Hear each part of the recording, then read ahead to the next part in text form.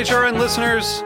As we celebrate our 15th year, we are deepening our commitment to giving voice to the next generation of food systems storytellers, and we need your help. Our internship and fellowship programs help activate new possibilities for underrepresented and underestimated young people through experiential journalism, audio engineering, and production training. Through these unique programs, HRN helps food equity stewards build essential workforce readiness skills that expand their potential and foster economic mobility. Please consider supporting these critical programs. And with a minimum donation, you can be entered to win a dinner for two at an amazing restaurant in one of 8 cities and tickets to a concert at a great venue in one of those cities. We have incredible partners across the country who have donated, as they also share our passion for helping to educate the next generation of food systems storytellers. Check out heritageradionetwork.org/15 to donate and enter to win today. That's heritageradionetwork.org/15 to donate and enter to win today. And make sure you donate before March 31st. Thank you. This episode is brought to you by the Michigan Cherry Committee. Learn about the wonderfully tart Montmorency cherry at choosecherries.com.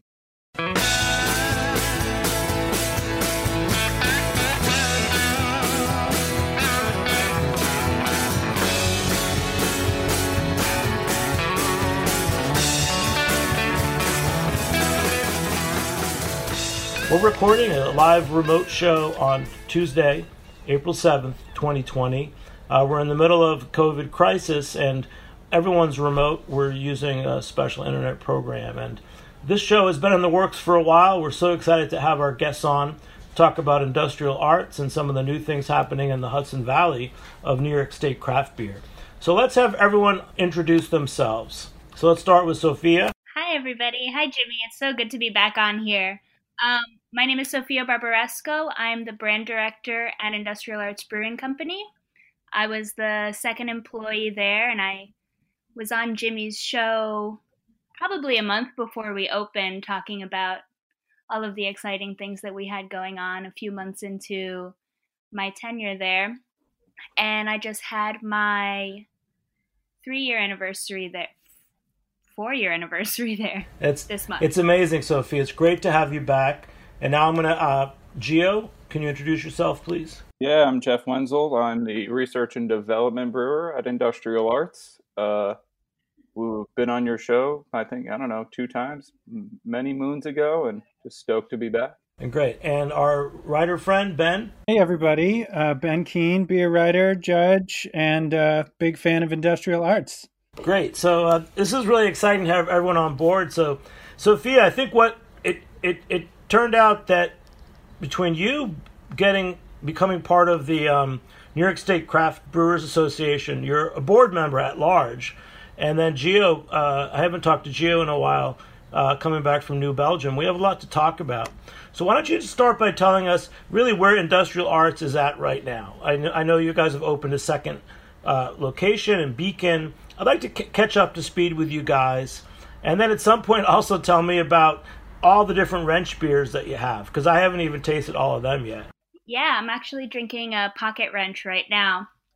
So we opened in August of 2016, our original location in Rockland County, and that's where we do all of our production currently. And last summer, right around our anniversary, we opened up a second tap room up in Beacon. We leased a huge facility up there with like a beautiful view of the mountains, and we're working on building out the rest of the space. So we have a tap room currently. We have a really nice deck, so you can go there after hiking in the mountains. You can bring your dog and have a beer and sit outside and enjoy the fresh air.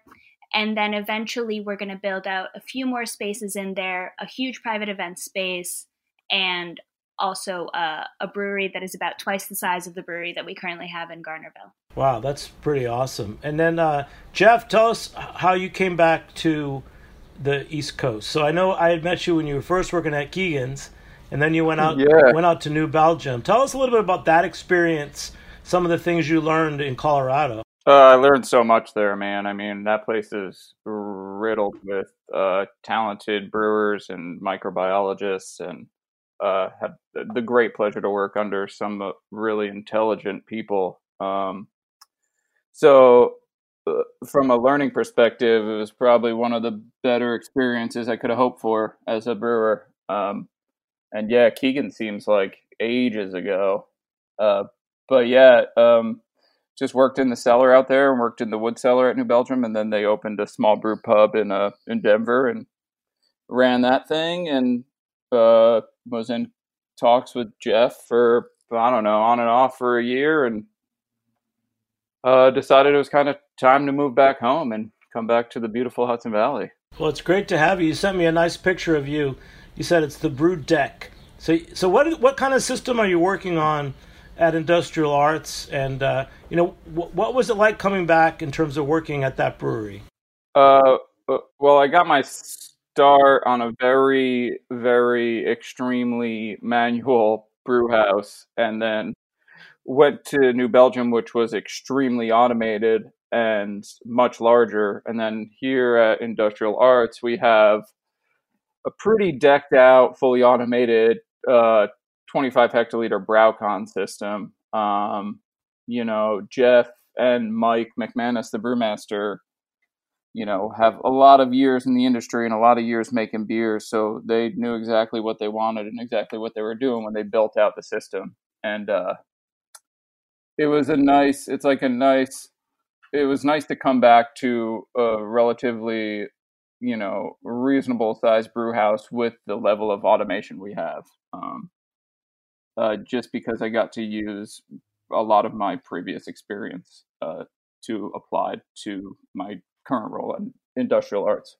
What are some things that you're doing that are specialized? Because you're doing a new series, a landscape series. What are you bringing to the brewery? Well, the landscape series was in place far before I got there. So a lot of what I've been doing is more on the research and development side, and working pretty intimately with our state of the art series, which we're trying to highlight either new ingredients or processes that are kind of unique to our brew house, whether that's, the inline wort chiller to the whirlpool or a hopback, and, our fooders, just various things that, aren't very common in a 25 hectoliter brew house. So just kind of playing with those and pulling as many levers as I can to create something unique and different. Yeah, one of the big projects that we had this year was the installation of the mash filter, which allows us to play around with all kinds of different raw materials and different kinds of grains. And a few of the beers that Gio has developed are 100% wheat beers. And those have been really interesting to try, to see the difference between a beer that has no barley and like a style that you typically see 50-50 wheat and barley, and how does that translate when it's 100% wheat? And these are the types of things that we were able to do with the BrauCon that we have and the additions that we've made onto the system on top of that. That's pretty amazing. I'd heard about, so what is it like working with those different grains? I mean, is that why you need the mash filter? I mean, what different processes do you have to do, Gio? The mash filter was definitely an awesome learning experience for us. Most mash filters in the brewing industry are used for efficiency and gaining efficiency and extract out of your brew, which kind of require a hammer mill.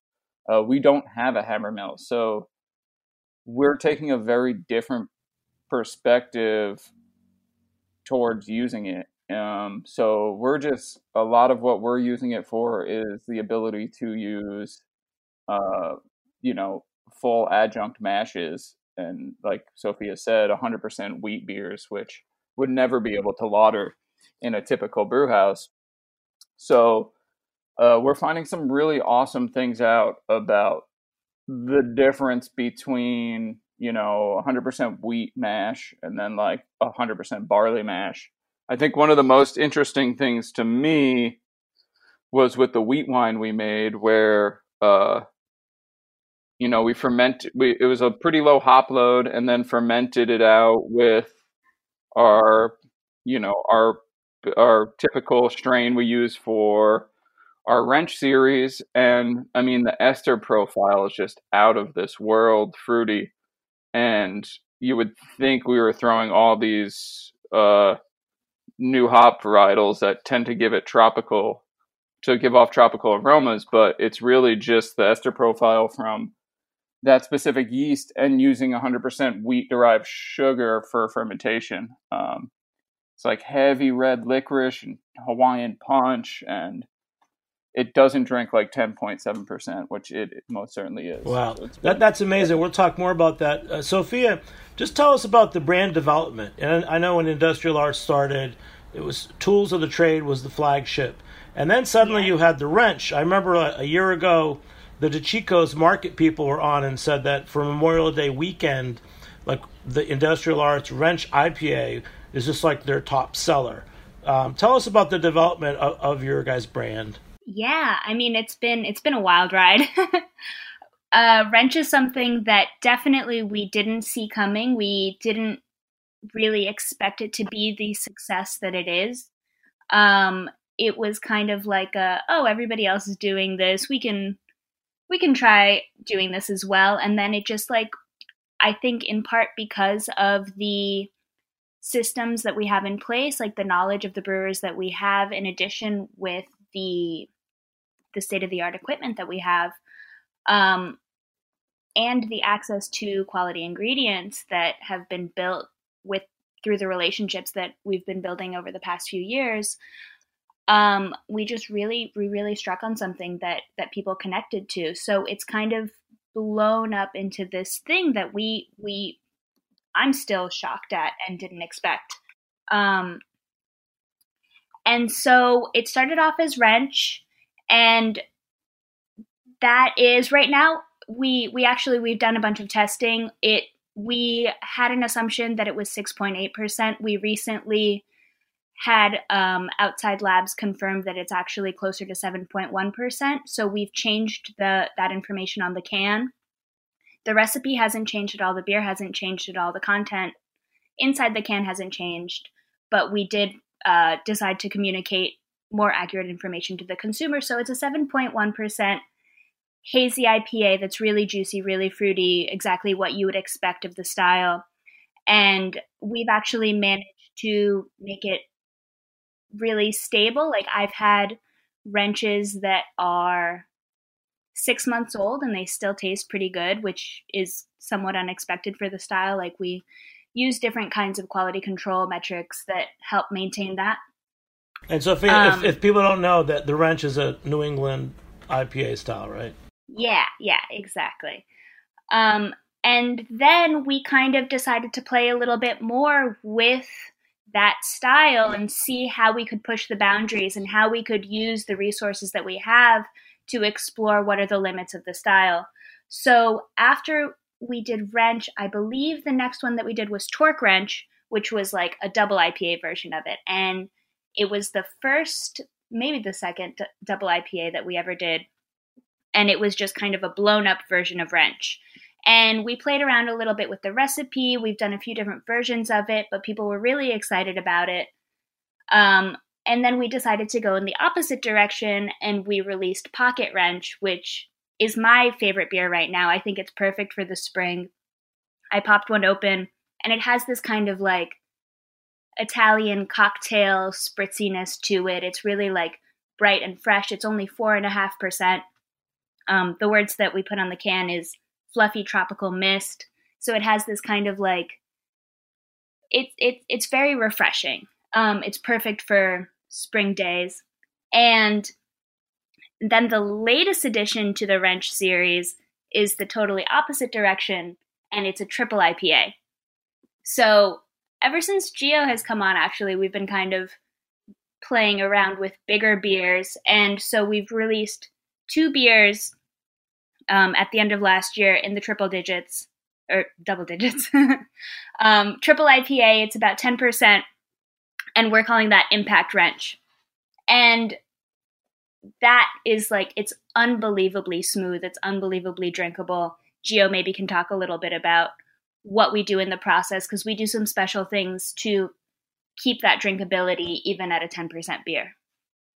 Yeah, that was actually really cool to do because we have this super, high ABV beer that you would expect to be boozy as hell, and then you would never know it's a 10% beer by drinking it. And what we've done to try and achieve that is kind of step the fermentation up. So basically, very typically, or generally, not always, but these hazy styles are fermented relatively hot or warmer than like a typical West Coast IPA. And so with Impact Wrench, when we first brewed it, we knew there's a high ABV load. So what we did was kind of start the fermentation at a lower temp. So we knocked out of the whirlpool at a lower temperature, started that fermentation at a lower temperature, and gradually increased it until I think after the first dry hop addition, we set it at its final fermentation temperature. So it had 3 different temperature settings during the first 3 days of its fermentation. So what this does is kind of curbs the yeast a little bit to reduce the amount of like higher alcohols you're producing, which typically give off those boozy aroma notes, which is what we didn't want. We wanted a very drinkable beer that, didn't taste like. Gio, is it like a really good classic Belgian triple where, again, it doesn't taste as strong, but it gets to you? To me, like you might as well be drinking a 6 or 7% hazy IPA. You don't know until you step off the bar stool. You know what I mean? That it was 10%. That's great. Hey, let's switch. So Ben Keene called in from Seattle. Ben, I know you'd spent some time on the East Coast. You were in Ithaca. You've know Jeff O'Neill going way back. For sure. Tell us about you're excited to talk about industrial arts. So, how do you see industrial arts, from where you are now? Yeah, I think it's interesting. I met Jeff when he was still at Peekskill, and I knew your other brewer when he was still in Ommegang when I was living in Ithaca. And so, yeah, just the evolution, I think, and the sophistication, I guess, for lack of a better word, with which the brand has grown and developed in a relatively short amount of time, I think is impressive, especially given the environment right now, the competitive landscape, and the number of breweries that are in not Washington. That's where I am, in New York. I think is remarkable. And you guys have got a great team there, great branding, and obviously, the beer is unassailable. So, just kudos is really what I can boil it down to. Thank you. Thanks, Ben. Have you guys thought about in the Wrench series doing a beer with maybe a hef yeast and calling it Monkey Wrench? By the way. No, that's a new one. Yeah, Ben. So how's it going out there in Washington? So we're to switch a little bit just to what's going on with the COVID crisis. I'm following a lot of like on Twitter, guys like Andy Crouch at Beer Scribe, Jeff Alworth, seeing what's going on. What's it like in Washington? Do you have any predictions for what's happening? Yeah, I'll talk about it for a minute or two, and then kind of I think maybe we can compare and contrast to what's happening in New York. Mm-hmm. We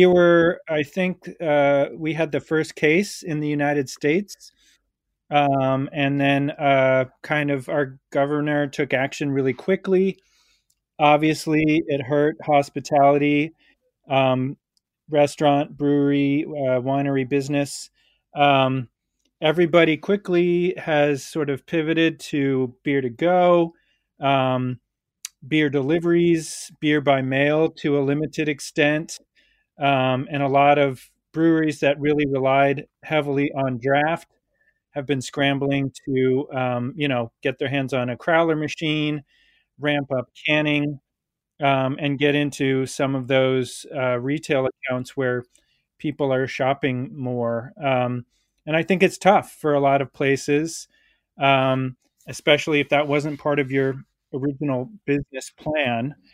Some places have been successful at doing that. I mean, I know a brewery here in Seattle, they sold 2,400 crowlers in a week out of their tap room. And I know other breweries are struggling. They're making a couple $100. What's it been like in New York? What is the experience in the Hudson Valley compared to New York City, for example? Sophia? Yeah, we've seen an incredible outpouring of support. It's actually been really beautiful to see. As soon as we decided to close our tap rooms, we got like a flood of emails of people asking how can they support, how can they help, how can they order. So that first week, I was scrambling, super busy trying to figure out how we could transition our entire hospitality model onto something that was online based, and so that you could pre-order or do a delivery service. But we actually, we are seeing pretty steady sales. Like, things are going pretty well. And I think our model helps the fact that we have a canning line, the fact that we have really strong distribution partners like Serene Craft Beer Distributors that distributes our beer in 3 different states, has really like stepped up during this time and has been a great partner in getting our beer. The fact that we are in grocery stores and that we're an essential business, I think means that people have really been able to continue supporting us in this time. And it's just been really nice to I worked a few shifts in the tap room for beer pickups and stuff, and just like seeing friendly faces and people just like really happy to have a reason to come out of the house and do this thing and buy beer and feel good about it. It's just, it's really rewarding. Can I say it's interesting? 4 or 5 years ago, the can revolution was really happening, and now are can sales what's saving breweries right now? In my perspective, absolutely. We gave our since we're not doing crowlers, we gave our crowler machine to a local business to a local brewery so that they could keep they just opened up maybe 3 months ago. So we gave our crowler machine to them so that they could keep their business going during this time, because they don't do any canning. And we've just been able to can 100% of our product and not put anything in kegs. And it's something that, our business model has helped us have a little bit more resilience during this transition period right now. Yeah. And Ben, about cans in Seattle? Huge. Yeah. I mean, I think, like I said, a lot of places have scrambled to get their hands on crowler machines. I know breweries that have them have loaned them to other, friends in the industry, and anybody that has access to a canning machine is using it as much as possible. I think, it's been huge to help people out of this tough time. And I think, as Sophia was saying, or alluding to, I think it's going to continue to be a very big part of a lot more businesses going forward, even after we're out of the woods, so to speak, with COVID. It's interesting. It seems that technology that's already in place, like, for example, Venmo to pay people, is really coming in handy right now. Is anything going on with your online ordering, Sophia, that you had set up that's really been helping you? Yeah, I think that it was definitely a kind of a scramble to figure it all out, but luckily we have a good team and we kind of put things together to figure it out. It's been a pretty smooth transition in terms of doing deliveries, but it's also a lot of it's also a lot of keeping people on top of all of the systems, because there's only so much that you can do in terms of relying on the technology. You have to have all of the people checking it and making sure that, that the orders are correct and that they're doing the routing and everything like that. And it's actually been pretty good to keep the team together and motivated. Yeah, and Ben, have you? Are there any types of software or online ordering stories that you're hearing about or that people are writing about? I'm not that familiar with the different sort of ordering solutions that people have used, but like Industrial Arts, dozens and dozens of breweries have added the ability to do online ordering and then curbside pickup. Mm-hmm. I'm curious actually if things like that are going to again stick around after all this is over. If breweries are interested in maintaining that aspect of their business, or if since rules have been relaxed a little bit, if things will stay that way. I don't know if Gio, you and Sophia have a perspective on that. Yeah, I'm really curious to see how it plays out. I mean, in New York State specifically, they really loosen the laws for, even for bars and restaurants, the ability to deliver alcohol and pick up curbside. That used to be relatively strict here, and who knows? There haven't been any issues to suggest that they would remove those things, but I don't know. It's pretty cool. It's something that we've been talking about a lot in the New York State Brewers Association, is figuring out, the SLA acted very quickly, the government acted really quickly, the state government, to allow for these special exceptions during this period. And we're really thankful for that. And now we have to kind of take in all of the data of what's happening to figure out how we're going to move forward after this, because these allowances are only in place until the end of this month. And they will likely be extended depending on how things turn out. But it's not like just because these allowances happened right now that they're going to be. I heard somebody say it's like taking toothpaste out of the tube, like you can't put it back in. But it's kind of a Wild West in terms of beer delivery and beer shipping.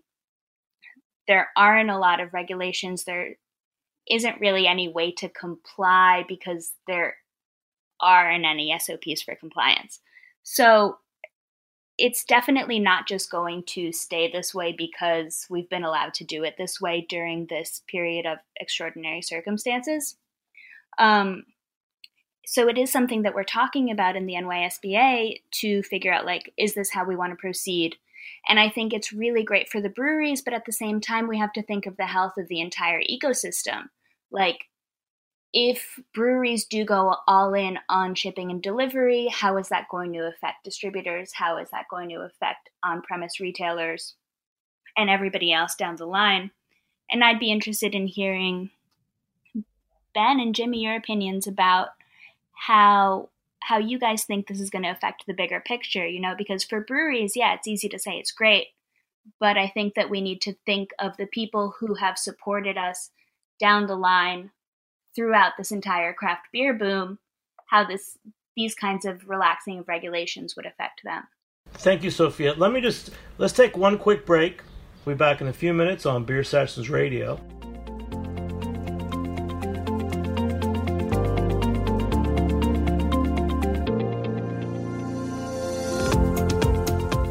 This episode is brought to you by the Michigan Cherry Committee.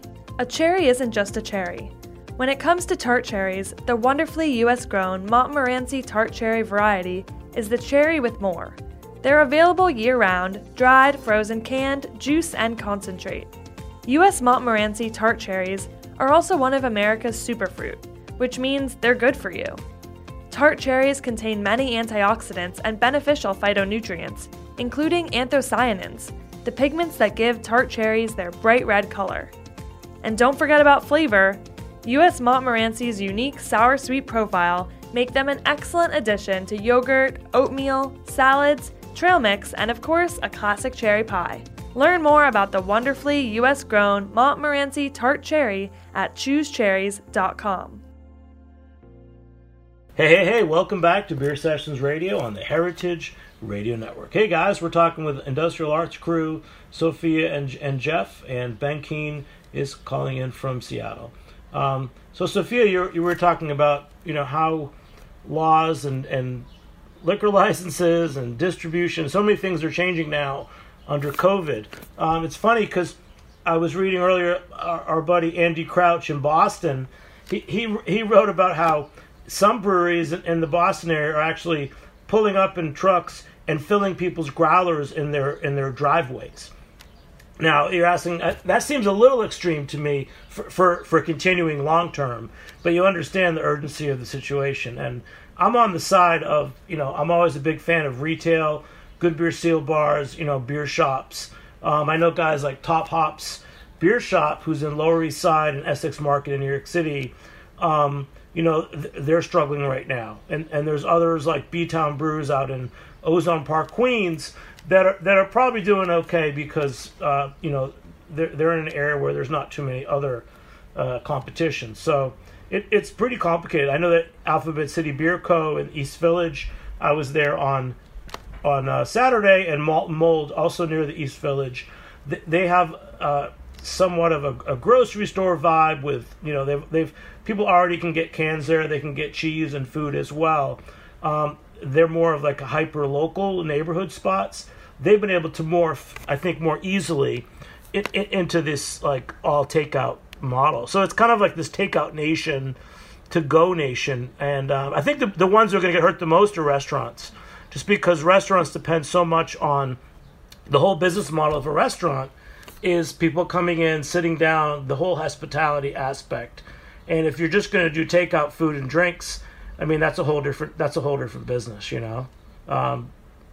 Ben? Yeah, I think, Sophia, you brought up a good point, though, talking about the whole ecosystem. We, beer fans, beer drinkers, like to talk about the breweries they love and how this pandemic is hurting them, but it's hurting distributors as well. I know a lot of distributors of all sizes on the West Coast here have had to lay off people, and it's really been a big interruption to their business. And so if rules and laws were extended where, as you say, mailing beer or, those sorts of new transactions, I guess, were allowed, I think it wouldn't make everybody so happy. I remember a number of years ago, as the tap room boom was starting, a lot of bars were annoyed by that fact. I remember Chris Black at the Falling Rock in Denver. Mm-hmm. He made some comments, I think, on social media very unfavorably about all the tap rooms opening up. And I think, if you had a bottle shop somewhere and every brewery is now able to make deliveries on their own and mail beer direct to consumers, I think some of those people would also be annoyed. Yeah, I mean, it's going to bring up a lot of issues. Sophia, so let's talk about you. One reason we put the show together originally was that you had joined the board of the New York State Brewers Association, and I thought that was pretty interesting. It seems that you guys must be at the center of all these conversations. Yeah, it's been really interesting having people reach out to me interested in the work that the New York State Brewers Association is doing for the first time. People that previously weren't involved, didn't pay a lot of attention to the work that we were doing, all of a sudden see the value in being part of the association. So I definitely think I'm there at a very interesting time. It has changed a lot in the I only have been on the board officially since January.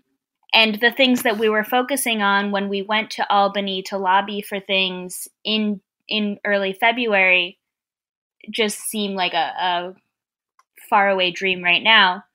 And I think right now, the board has been sending out updates, and a morning update and an evening update to all of the members of the association about all of the different resources available to breweries in New York State.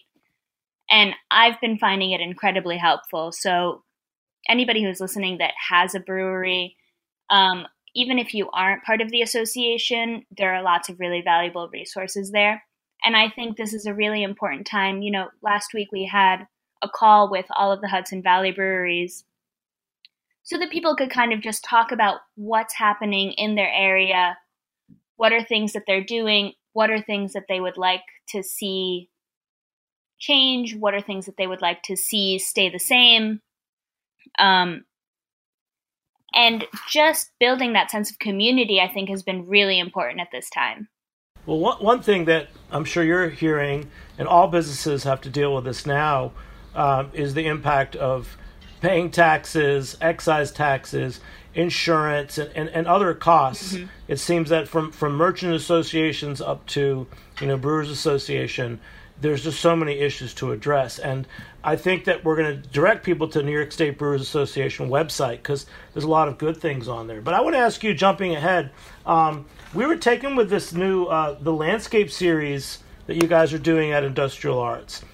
Just tell us a little more about this. And my question is, if there is any supply chain crunch, is it better for you guys to embrace more local ingredients? Like I know you're working with Hudson Valley Malt on the landscape series. So let's talk about the landscape series. Yeah, we've been working with Hudson Valley Malt since the beginning, and they've been excellent partners. I think in part because of our scale, we've also kind of stretched them and helped them grow in a certain way, which has been really exciting to see. We have made, at this point, 7 or 8 landscape series beers. So we put it out once a quarter. There's summer landscape, autumn landscape, winter landscape, spring landscape. And they're all New York State ingredients. We actually did hop contracting for the first time this year of all New York State hops. And we're also using those New York hops that we've contracted in the new quarterly IPA series that we're doing called Yes Farms, Yes Beer that Jimmy mentioned at the top of the show. So we've been really focusing. It's something that Jeff O'Neill, the owner, and Mike McManus, our brewmaster, have been focused on for a lot of their careers is how can we develop New York State ingredients? And I think we've really seen, like in my time in the beer industry, I've really seen it grow and develop and get to a really impressive place. Like we're at a point where we can make a hazy IPA made with all New York State ingredients, and it rivals, I won't name any other beers, but like, a beer made in Vermont or something like that. Some of the good ones, yeah. Ben, I was going to say Vermont too, but.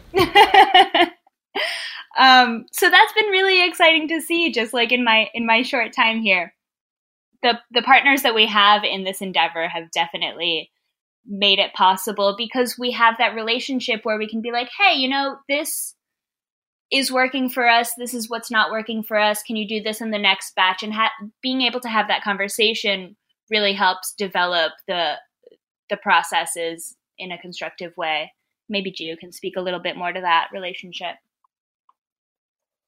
Yeah, I mean, dealing with Dennis at Hudson Valley Malt has been great. I feel like he wasn't one of those people you meet that's an immediate friend. But just having that instant feedback loop is super helpful, when brewing such a unique beer, I think. Or, well, I guess it's unique in the fact that all the ingredients are so local, but not unique in other ways. But I don't know if you know this, Jimmy, but I was brewing in New York State since 2003. And if you ever told me you'd be able to make an IPA that rivals some of the better hazy IPAs coming out of New England with all New York State ingredients, I would have told you were out of your mind. And now it's just something that's 100% possible, as we've kind of proven with Yes Farms, I think. And to me, as a New York native, that's really fucking awesome to see. I love it. You know, that's amazing. Really and I know it takes a while to develop that. And we've done a lot of shows about that process. But in this crisis and going forward, how important is the local supply? I mean, obviously, there's hops and malt available that you guys can work with, and for Ben too. Are you seeing that are people like breweries going to naturally go towards buying local if they can, or is that just it's a process that's already been happening? Yeah, I think out here in Washington, it's a process that's already been happening. We have a great maltster that's grown quite quickly, that uses a lot of local grain that's called Skagit Valley malt. We obviously grow almost 3/4 of the hops in the country. We have great water. So everything has been there for a while. And I think also the consumer in the Pacific Northwest is very much about supporting local and has been. So I don't know that this crisis has made anybody change their mind about sourcing ingredients per se, more than they would have otherwise. I will say that, talking about your landscape series, a lot of breweries that I've talked to in the last few weeks are definitely doubling down on lagers right now. So that might be something we see a lot of in 2020. It's going to be a good year for lagers. About time. Well, let's talk about the beers we're drinking. So, I have 2 beers, and I got them both at Malt and Mold in Manhattan, a great beer shop, cheese shop. One, I've been waiting to have a Duchess Ale on air from Mike, and I have the Duchess Ale Auger Porter, which is going down great, and I also have from Transmitter the Pre-Prohibition Lager. So everyone else, Sophia, I know what you're drinking. Mm-hmm. Well, I've actually already moved on. Where are you at now? So now I'm at a regular wrench. Oh, nice. So you had Pocket Wrench. And Gia, what are you drinking? I'm still drinking the Spring Landscape. And so tell us about Spring Landscape. So that's a lager? Yeah, it's a Hellesbach, actually, this year. Last year, I think we used honey, and this year we kind of didn't. Not kind of, we didn't use honey this year. So, Mike does a really amazing job with these recipes, I must say, in how balanced they are. So this beer, to me, has like this really pleasant kind of like malty, graham crackery sweetness, but is almost instantaneously balanced by a nice hop bitterness that doesn't linger at all. And, being in beer so long, I think a lot of us find beauty in that simplicity of well-balanced beers and drinkability. For sure, man. And Ben, what are you drinking? Yeah, so I was trying to find some East Coast beer, at least, to toast with you guys. So I'm drinking Sweetwater, which is down in Atlanta, their Guide beer, which is a light lager with Pilsner malts, flaked corn, and I think it's Hallertau and Mount Hood hops. It's delicious. It's 4%. That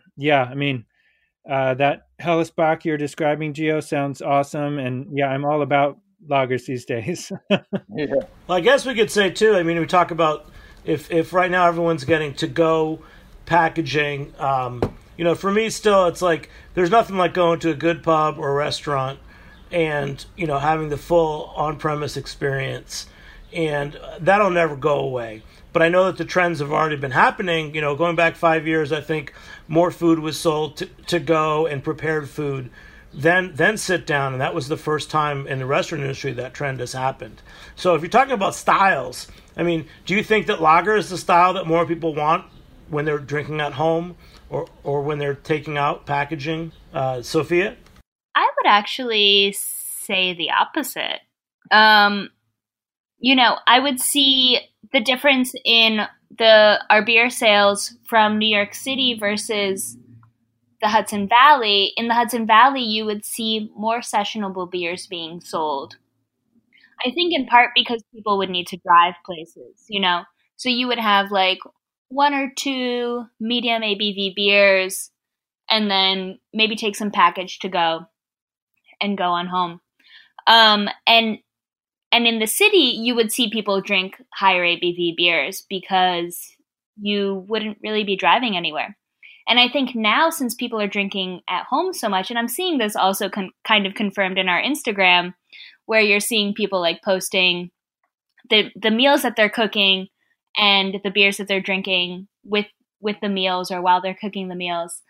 And it's a lot of high ABV beers. Like, I think that at this moment, higher ABV beers are somewhat comforting to people.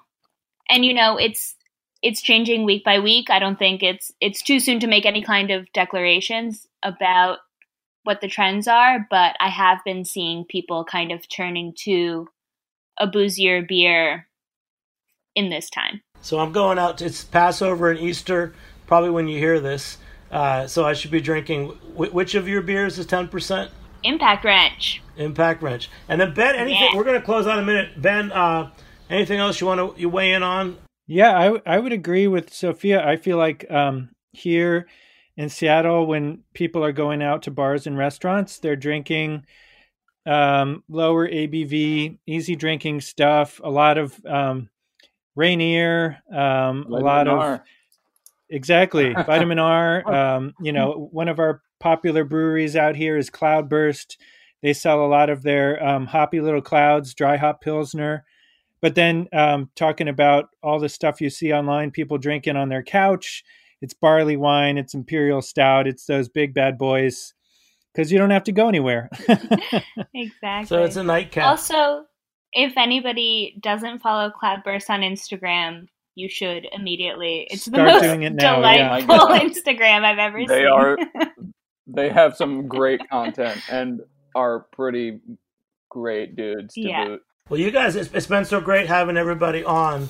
I actually have a little prayer / poem because it's kind of Passover and Easter all together, and I'd like to read this since of these times, and then we'll sign off.